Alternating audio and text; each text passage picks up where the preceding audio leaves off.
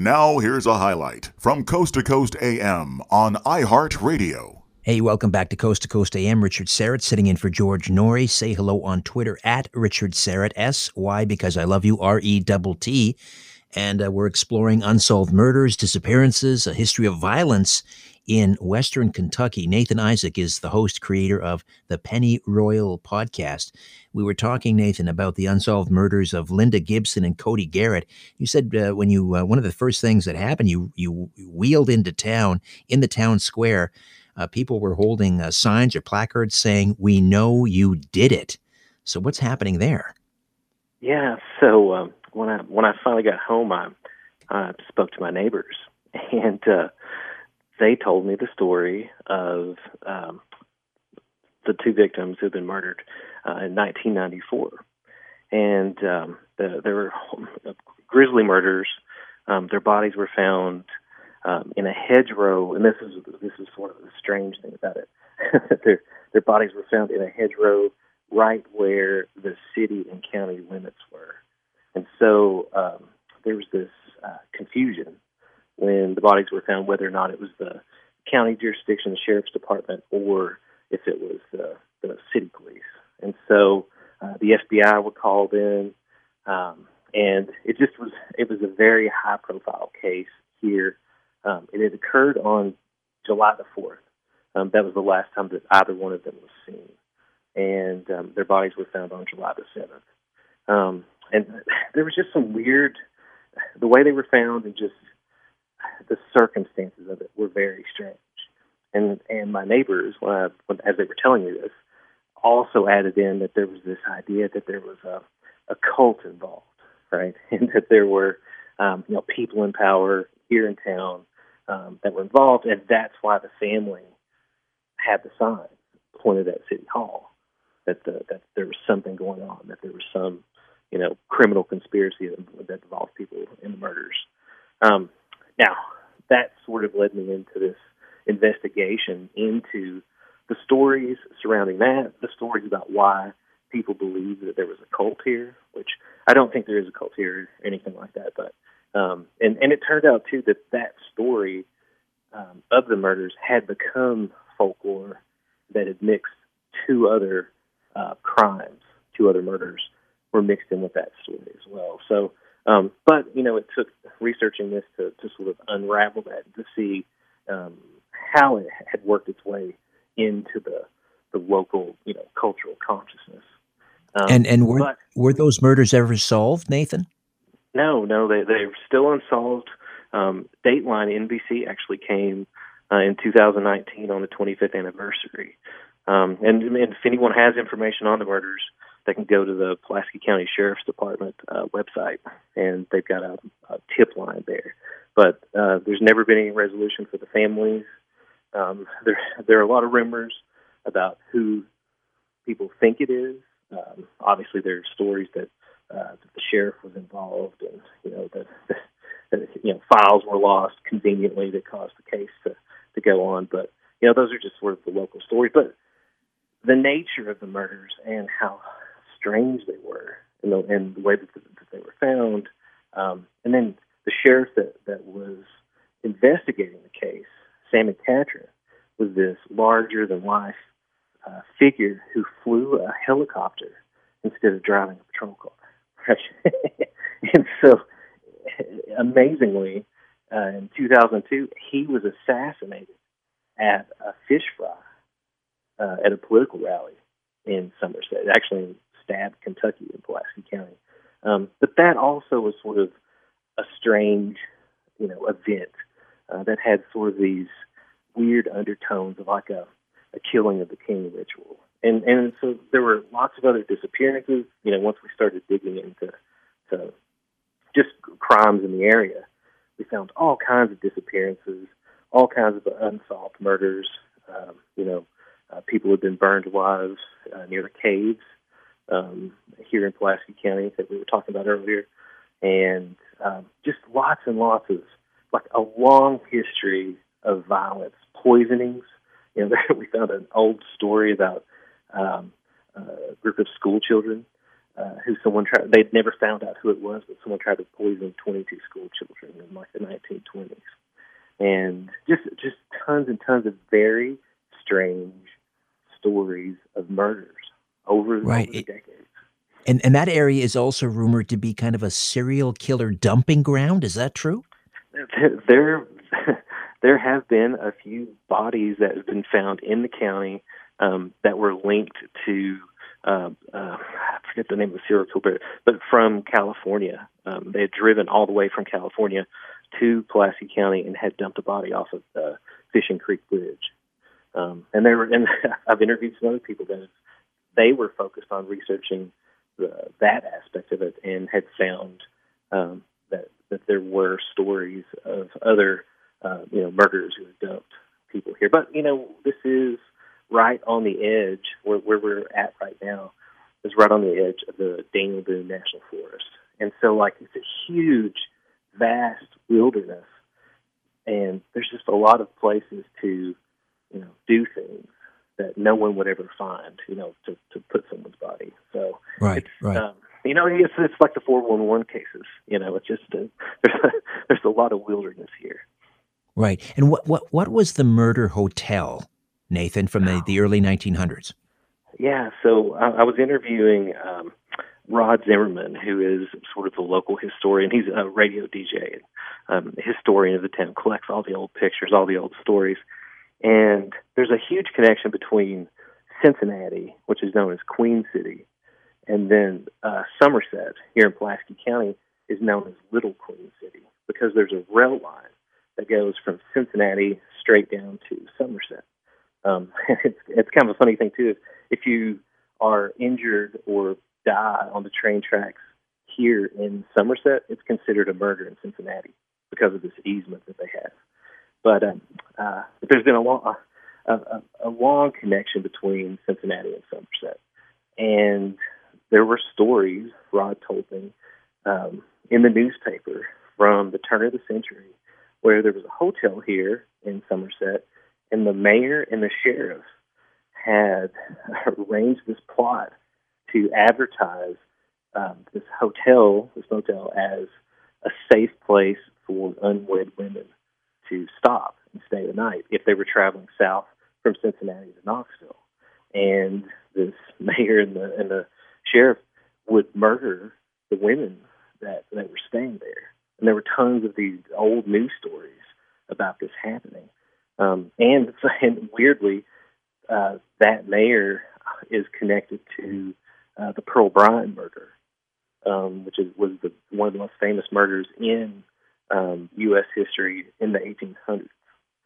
Tons of ballads were sung about it. And the murderer was possibly from Somerset, Kentucky. It involves two dental students, Walling, and I forget the other guy's name, but Bobby Mackey's is the place where they supposedly found, they beheaded Pearl Bryan and supposedly dumped her head at the well at Bobby Mackey's. And there's a lot of paranormal groups that have gone there, but it's rumored that the two dental students were not actually the murderers, and the real true murderer was from Somerset, Kentucky, which is a crazy rabbit hole. Right. And is it your theory that some of this gruesome history might be tied also to the Kentucky anomaly, this high level of electro or geomagnetic energy?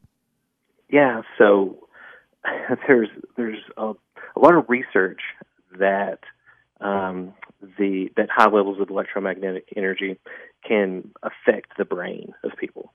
That was my original sort of theory was, that's why people in Sedona maybe were seeing all of these balls of light. It was affecting their perception.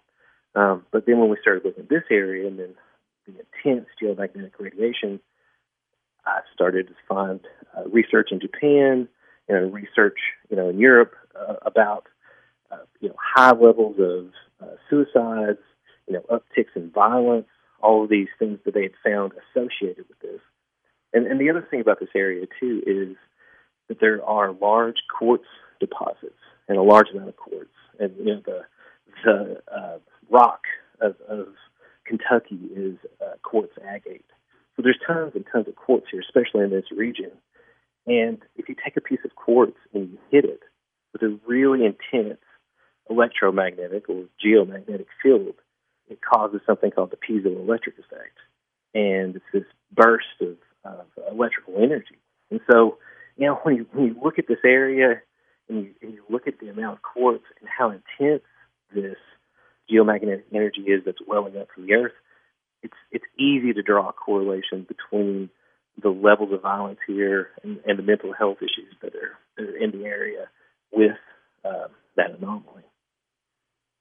And my understanding is that there's also a lot of mental health issues mental health problems in and around Pennyroyal. Tell me about that. Yeah. So the whole region. People would probably say that there's a connection between maybe poverty levels and mental wellness, but in this specific area, I think it goes beyond that. Some people that we've interviewed that worked at Kentucky's Eastern State Mental Hospital, which I don't think it's up in Lexington anymore, but it was located in Lexington, Kentucky. And people there, when they found out that you were from Pulaski County, they were like, "What's in the water down there?" Because 70% of the people in here right now are from that one county. This is a large county. It's a large mass of land, but it also is a pretty big population, especially in the countryside. But there were, I think it was 2 or 3 different people that we had talked to that made that mention of sort of being astounded at that. And again, when you dig into the newspaper archives, you just keep finding all of these crazy stories of people doing insane things, of this violence, of just weird mental health stuff. So I just wanted to confirm I heard you correctly. Did you say 70% of the state mental hospital patients at one point were all from 70% of the patients in the state mental hospital were from Pulaski County? This is the mid 2000s that the people were working there. So yeah, it's crazy. So now did it change? I'm not sure, but there is a large amount of there are lots of mental health facilities here in Pulaski County as well, and later we can talk about it too. But definitely the story of Oakwood, of the experimental health facility plays into this, and I think it's worth noting too that in Lexington, Kentucky, just an hour north of here was the Federal Drug Farm, which was an official MK Ultra. When all the stuff hit the fan and the files were exposed, the Congress about the MK Ultra program when it shut down.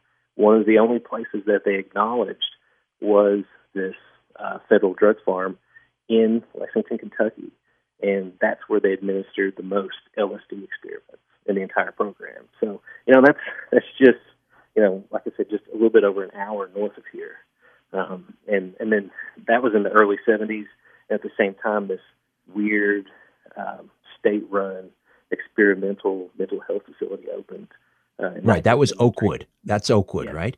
Yeah. Well, we have a few minutes here before the top of the hour. Why don't we talk about this, as you say, this experimental mental health facility that was built in Somerset in the early 70s. This was supposed to be kind of a flagship for this new age of mental health in the U.S., right? I guess after we're familiar with One Flew Over the Cuckoo's Nest and the way that sort of the old method of treating mental health patients. This was sort of the new age of mental health, Oakwood. So what happened at Oakwood? Yeah, so this was the Vietnam War was raging. The mental health industry in America was viewed very poorly, and so this facility was going to be this flagship of how that was changing and how things were getting better. And so Dateline, again, this is 1973. Dateline's been to Somerset quite a few times, but they came down and they did a special and filmed for a week this new mental health facility. And within 6 weeks of this place opening, an anonymous letter was sent to the governor of Kentucky, the head of the state police, the sheriff here in town, the mayor, and it alleged, and this is all, and anyone can pull these newspaper articles up. It's fascinating. But the letter that was sent from an anonymous employee stated that there was a witch cult operating on the third shift, and they were performing seances and summoning and magic in the tunnels beneath the facility, and that they were burning symbols into the backs of some of the residents. And I was like, oh my God, this is totally, this is like some weird Stranger Things kind of stuff, And when we found that, they ended up firing everybody that was working there. But the guy that was running the program, he'd gotten in trouble for, not wearing a suit to work. He was kind of wearing beads, long beard. It was sort of the F1 Institute angle on this. And the place itself is very weird looking, especially if you look at it from space or from a satellite image. It has a weird shape, almost like a sigil. And a lot of thought went into the design of the place. And I found out, too, from interviewing someone that it was actually supposed to be built in the desert out west. And then they ended up moving it to Somerset for some reason. But they retained the same design. So these cottages that they built are buried slightly down into the ground. And they were like that because of the high winds on the end of the desert. There aren't any high winds here, but they still buried them in the ground and had these tunnels that connected the various cottages together. But anyone that's interested in this should definitely pull up a satellite image and look at the shape of the place, because it'll blow your mind.